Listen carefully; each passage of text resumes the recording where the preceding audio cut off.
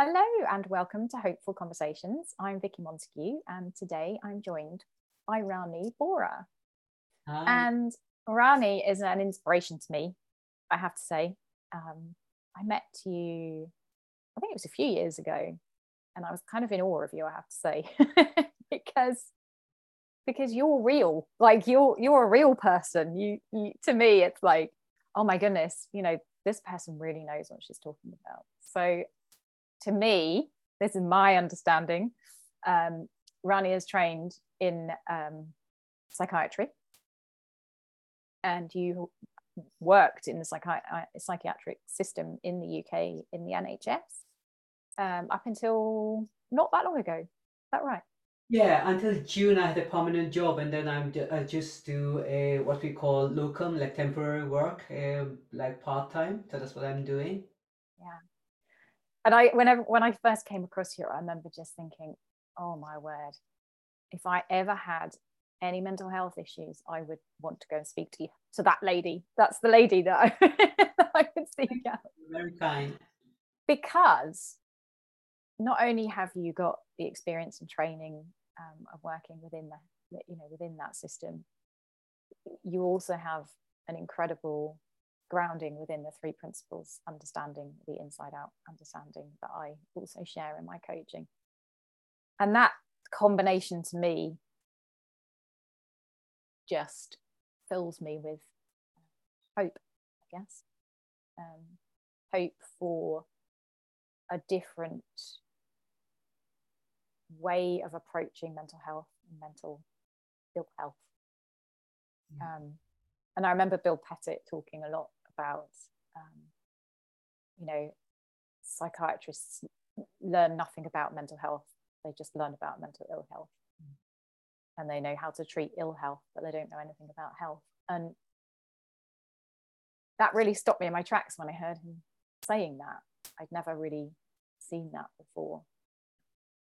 So I guess I'd be really, really interested just to hear kind of a bit about how you ended up doing what you're doing. And you've got so many skills as well. I saw recently that you're an EFT like trainer. Is that right?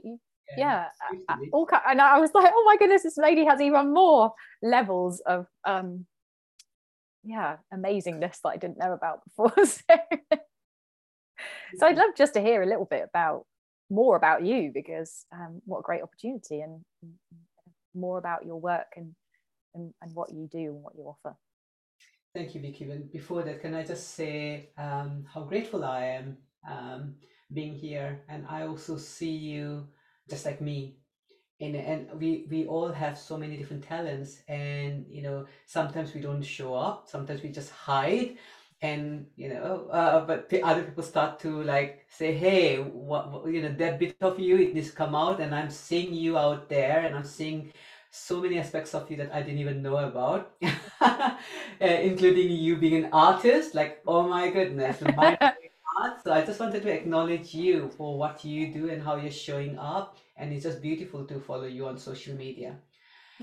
And it's lovely that you call your podcast, about hopeful podcast, because, like you said, having the understanding of the three principles has given me so much hope for me and for people I work with. Something that I never thought was possible, you know.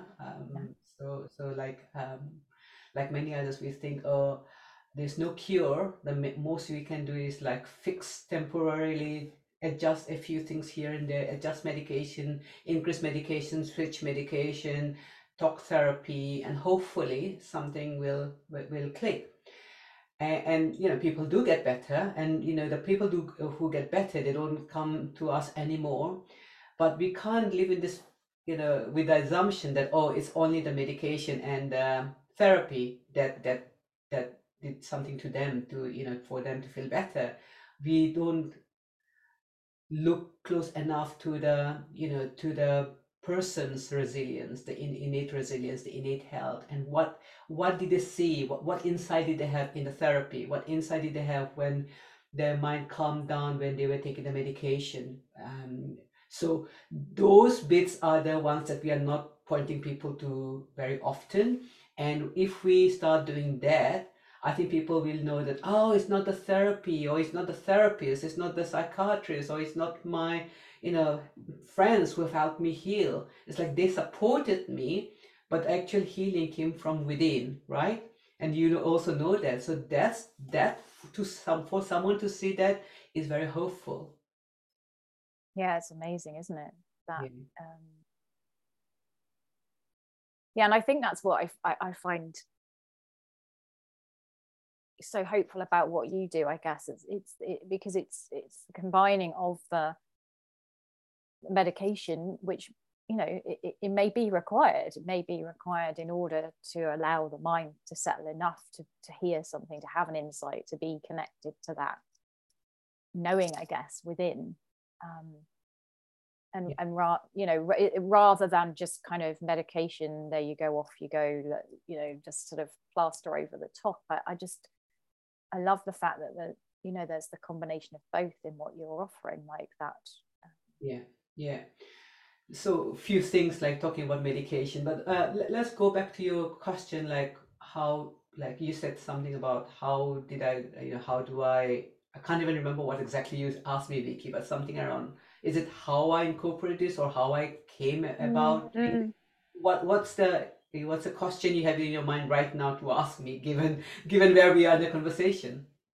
Yeah, I think I'd love to know more about how you ended up in psychiatry, and then the experiences that you had within that then kind of led you to look somewhere else, because that's a real curiosity. Like, I think that's unusual.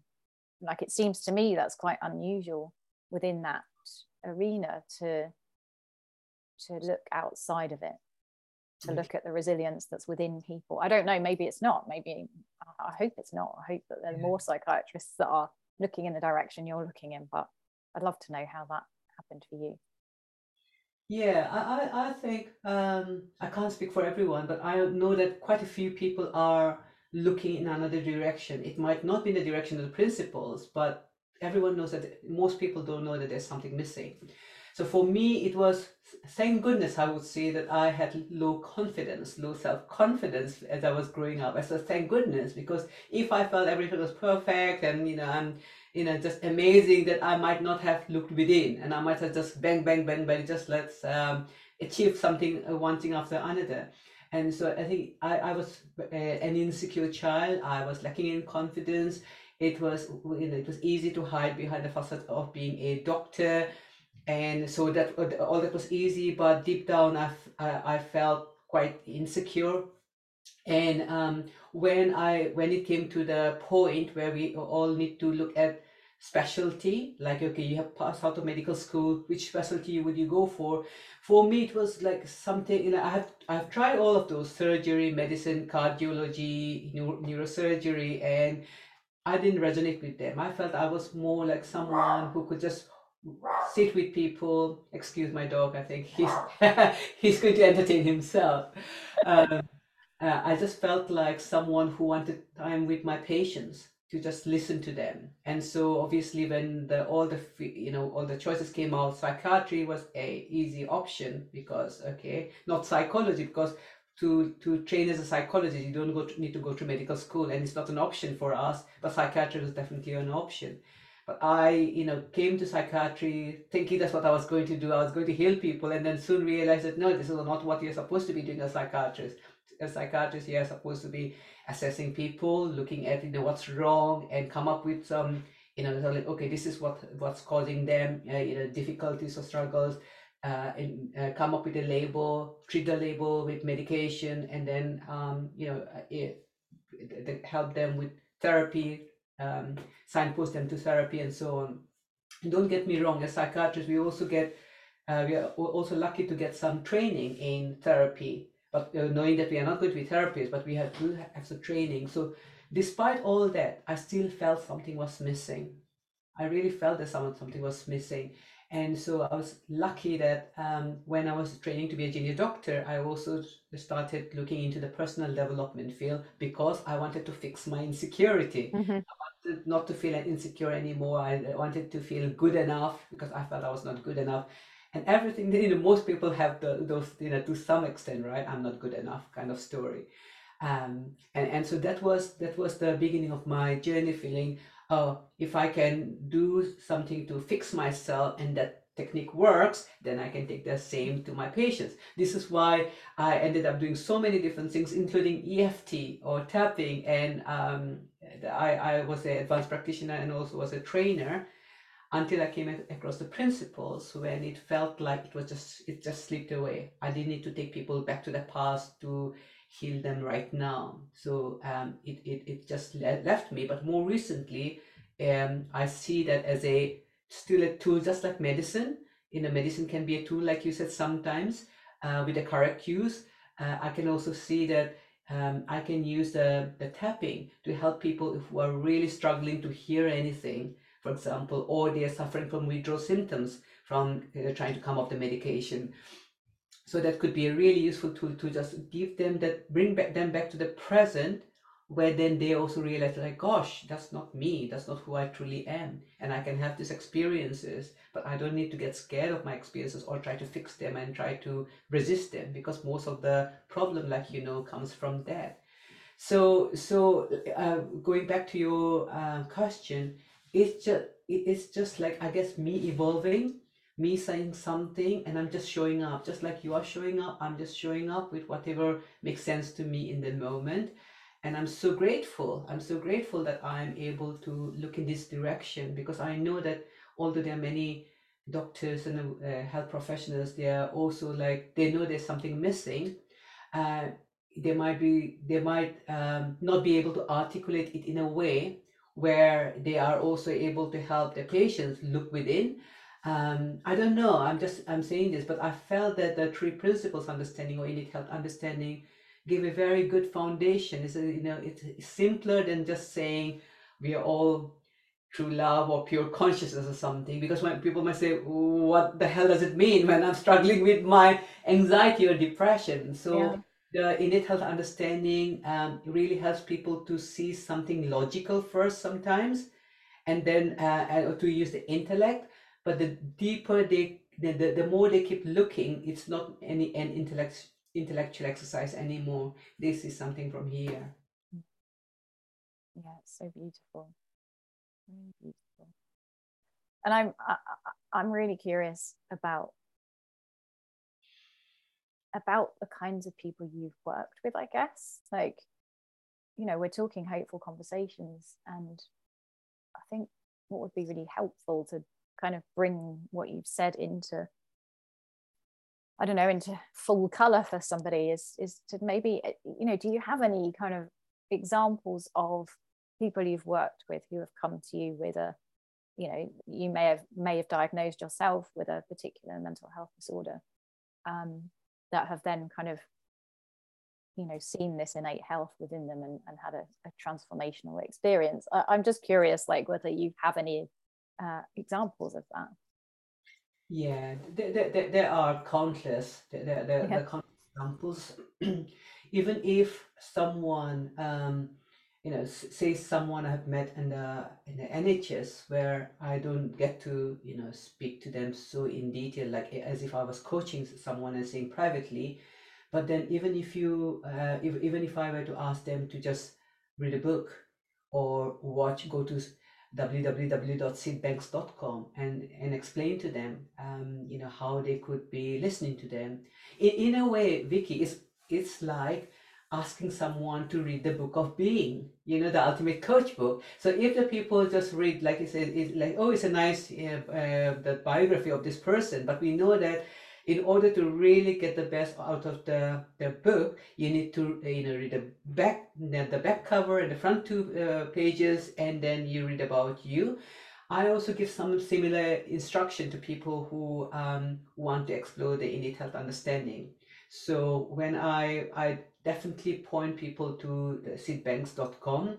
I gauge, obviously, if someone seems to very intellectualize and they're like, no, nothing, no, woo for me, I might just give something which is like for example, Bill Pettit. Bill Pettit has a lot of resources, so I might point to that in very limited time. But otherwise, I would say that, look, you are struggling a lot right now with and you have been on these medications, you have been through all this therapy, And what do you want? What do you really want? And obviously people will say like, I just want to be happy. I just want to like not to overthink. And I said, if that's the case, are you willing to try anything? Most people say, yes, I'm willing to try anything. I would say, well, this is as simple as it gets. Could you do this? Could you go to sidbanks.com and do exactly this? And without trying to breach confidentiality, I can remember a person very recently, very suicidal, um, and for all kinds of reasons you can you can imagine. But the person did not have a very good life, and they always felt suicidal, and only having those brief conversations along with like doing what I'm supposed to be doing in a health service, just pointing to the direction, is giving the person hope. So they are saying something compared to the first time I saw them. The second time they were more radiant. They were like something had shifted, and they still felt that there were some bits they were struggling with, but we were able to have deeper conversations. Now, not everyone is ready for sure. Some people is like, just give me the medication, just give me the therapy, and I'll be fine. So that's there, and we just need to accept that.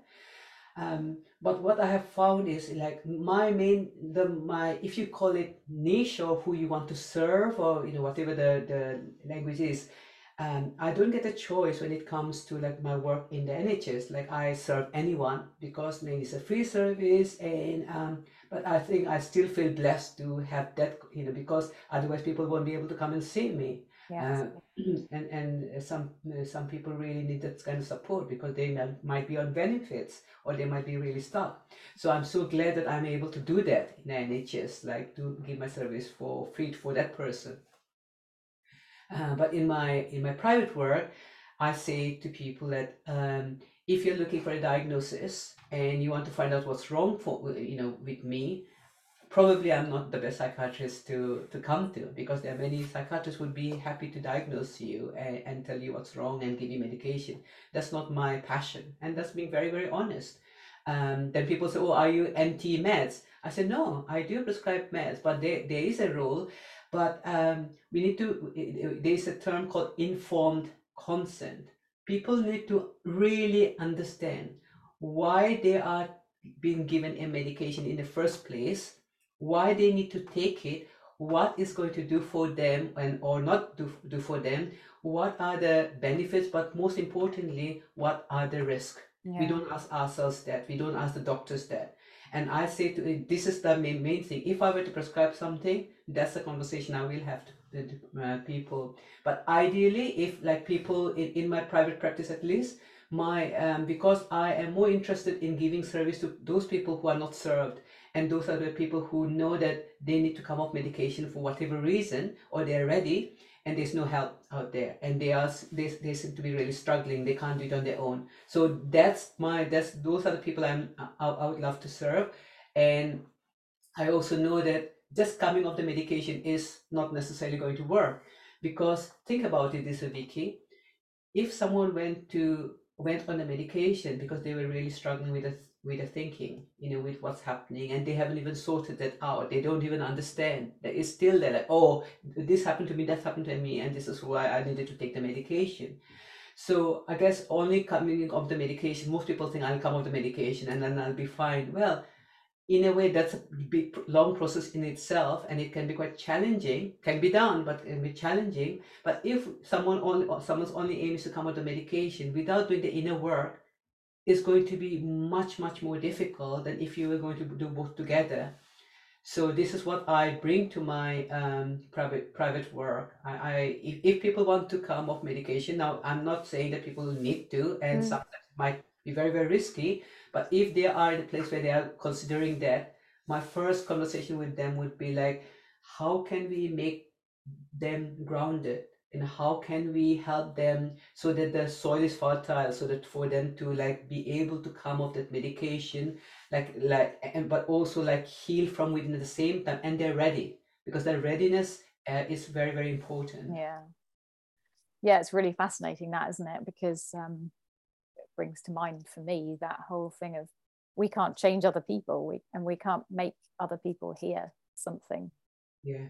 We can point them in a direction and we can hold their hand, kind of thing, but we can't make that change. That we can't make somebody experience the world differently. That has to come from a desire from the Yeah. other person. Yeah. Yeah. And Vicky, thank you for mentioning that, because it takes humility for any coach or any psychiatrist or any helping professional to say that.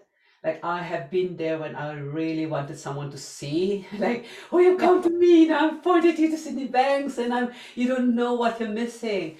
And then I needed to go inwards and do my own work, because I'm get into that fixed mode sometimes, like, because I care for you, I really want you to see, can't you see you're suffering? So that again reminds me that, wow, Rani, so what is it that you are unable to see right now about your own thinking? So Yes. that puts me back. Okay, like, let's pause here. Let's take stock. And it's so easy when you're in a helping profession, whatever you want to call that. The desire obviously is to help people, but it really strikes me over and over again how, I don't know, there was something in what you said about the readiness to do that inner work. It's that readiness can only come from within somebody. Yeah. Yeah, absolutely. And sometimes we judge people that, oh, they're not ready, look at all that. And Bill Pettit again said something very beautiful. He said, Rani, I don't know a single person who doesn't want to have peace of mind. It's not about like they don't want to, it's just the fear is very overwhelming for them to make any changes.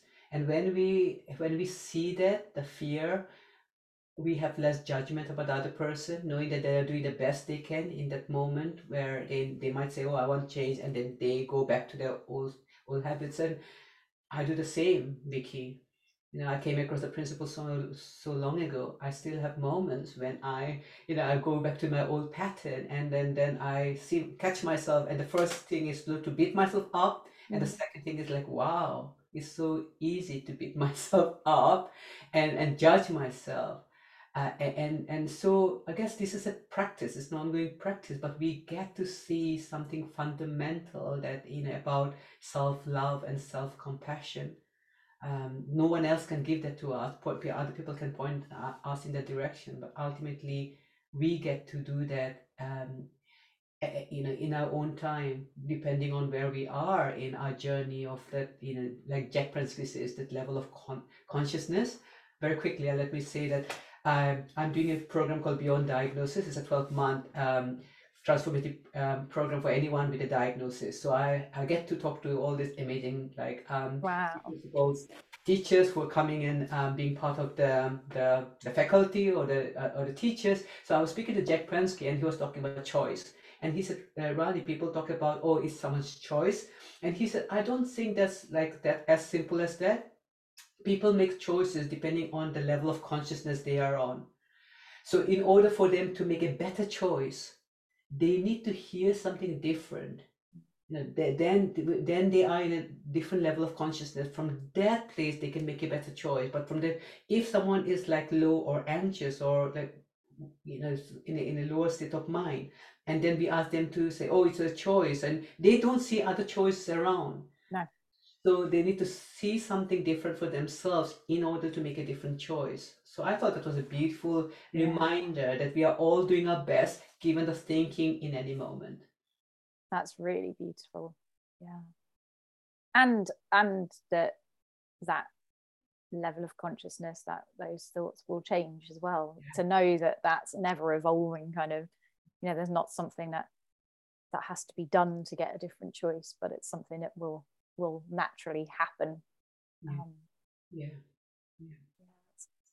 a really lovely reminder. So are you already doing that program, or is that something that's open for people who might be listening to this now? Or can you tell us a little bit more about that? Thank you, Vicky.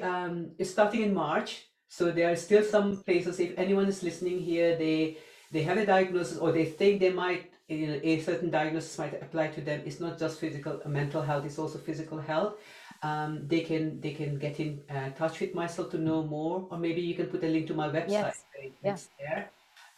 So it's just one of the fundamental lesson for me is that I know that people need to see that they are not their diagnosis, full stop. So my job as a psychiatrist is to say, no matter who gave you any diagnosis, or if you think you fulfill a criteria for a certain diagnosis, you are not that, and let not that not stop you from living your life. So basically, that's what I want people to see and create with me something amazing in their lives. I love that, because I've always thought that it must be quite a struggle when you've got your psychiatrist sort of hat on and you're having to, kind of label somebody with a diagnosis. I mean, that is the role, right? But that must be very challenging as well, to know that isn't who they are, to be able to, how do you kind of overcome that, I guess, that sort of, that disconnect almost. Yeah, no, I think that's a beautiful question, and I think I just quote Bill all the time. You are not. He doesn't say you are not your diagnosis. He says diagnosis states where you are, not who you are. So I think that's the fundamental. So even if I were to give someone a diagnosis, I would say that to them to remind them. But most people who come to me, they already have some kind of diagnosis anyway in primary care, anxiety and depression, or bipolar, or whatever it is. But the truth is that it becomes an identity, Vicky. And once people know that it is not their true identity, and they can create another level of identity if they want, that's definitely possible for them. Yeah, so this is why I find it so hopeful working in the mental health system now, because I know that again there's just a label given, and then I can have those meaningful conversations with people. Which is amazing, and it doesn't take very much, does it, to Yeah. sort of say to somebody, well, this is the diagnosis that I'm giving you right now in this moment, but that doesn't mean that that's who you are, or that that's going to be what you have in a year's time or 3. That there's that kind of, I think It's not a lifetime diagnosis.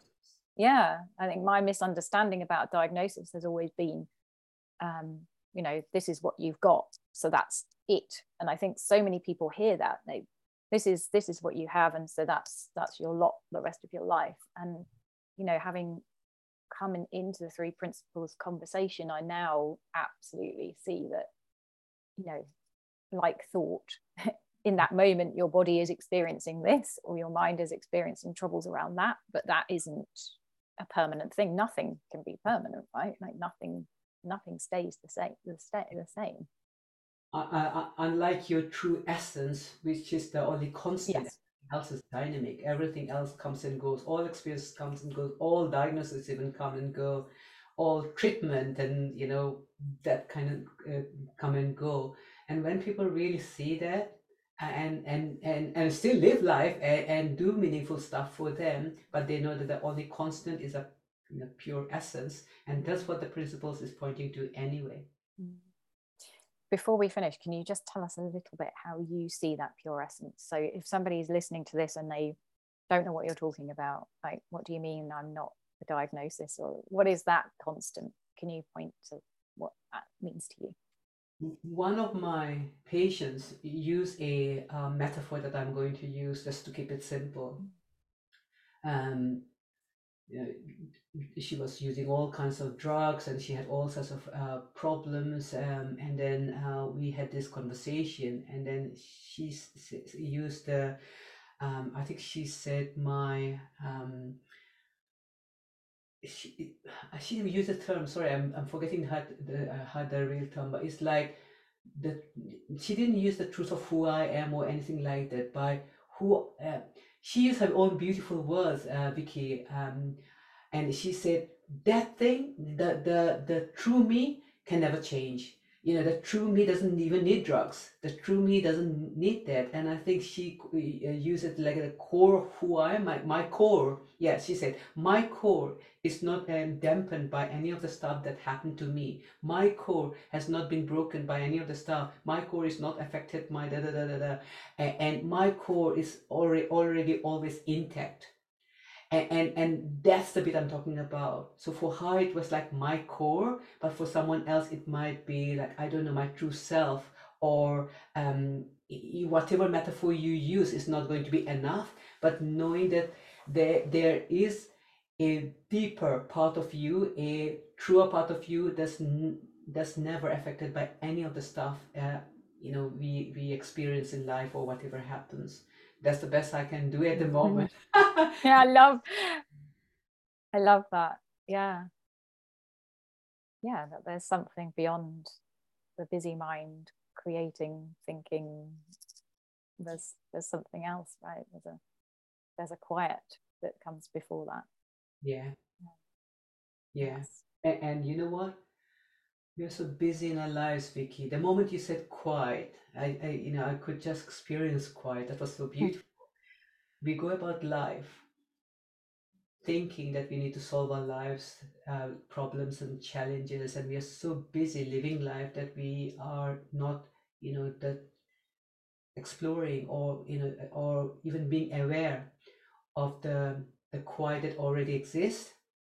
We are not creating the quiet. It's not about us creating the quiet. It's like falling back and experiencing the quiet which already exists around us, within us.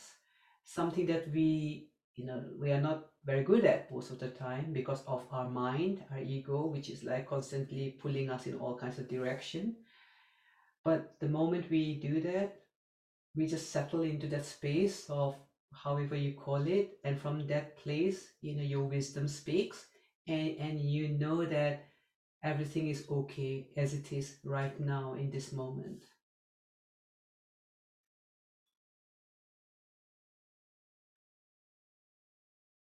A beautiful place to end. If that's not hopeful, and I don't know what is. Yes. Oh, Rani, thank you so much for your time. It's been so lovely. I could speak to you for a whole day. Yeah, I'd love to. You're very welcome. Thank you for this opportunity and providing this space for your listeners. I know they get a lot of value from you just being you, and I'm so lucky to be here today and having this amazing conversation with you. So thank you. Oh, thank you. And I will put all the details below in the show notes for people to find your website and connect with you if they want to, and find out more about your program, which sounds amazing. So thank you so much for all the work you do. Really appreciate you. Oh, thank you. Thank you. Catch up with you soon. Bye bye.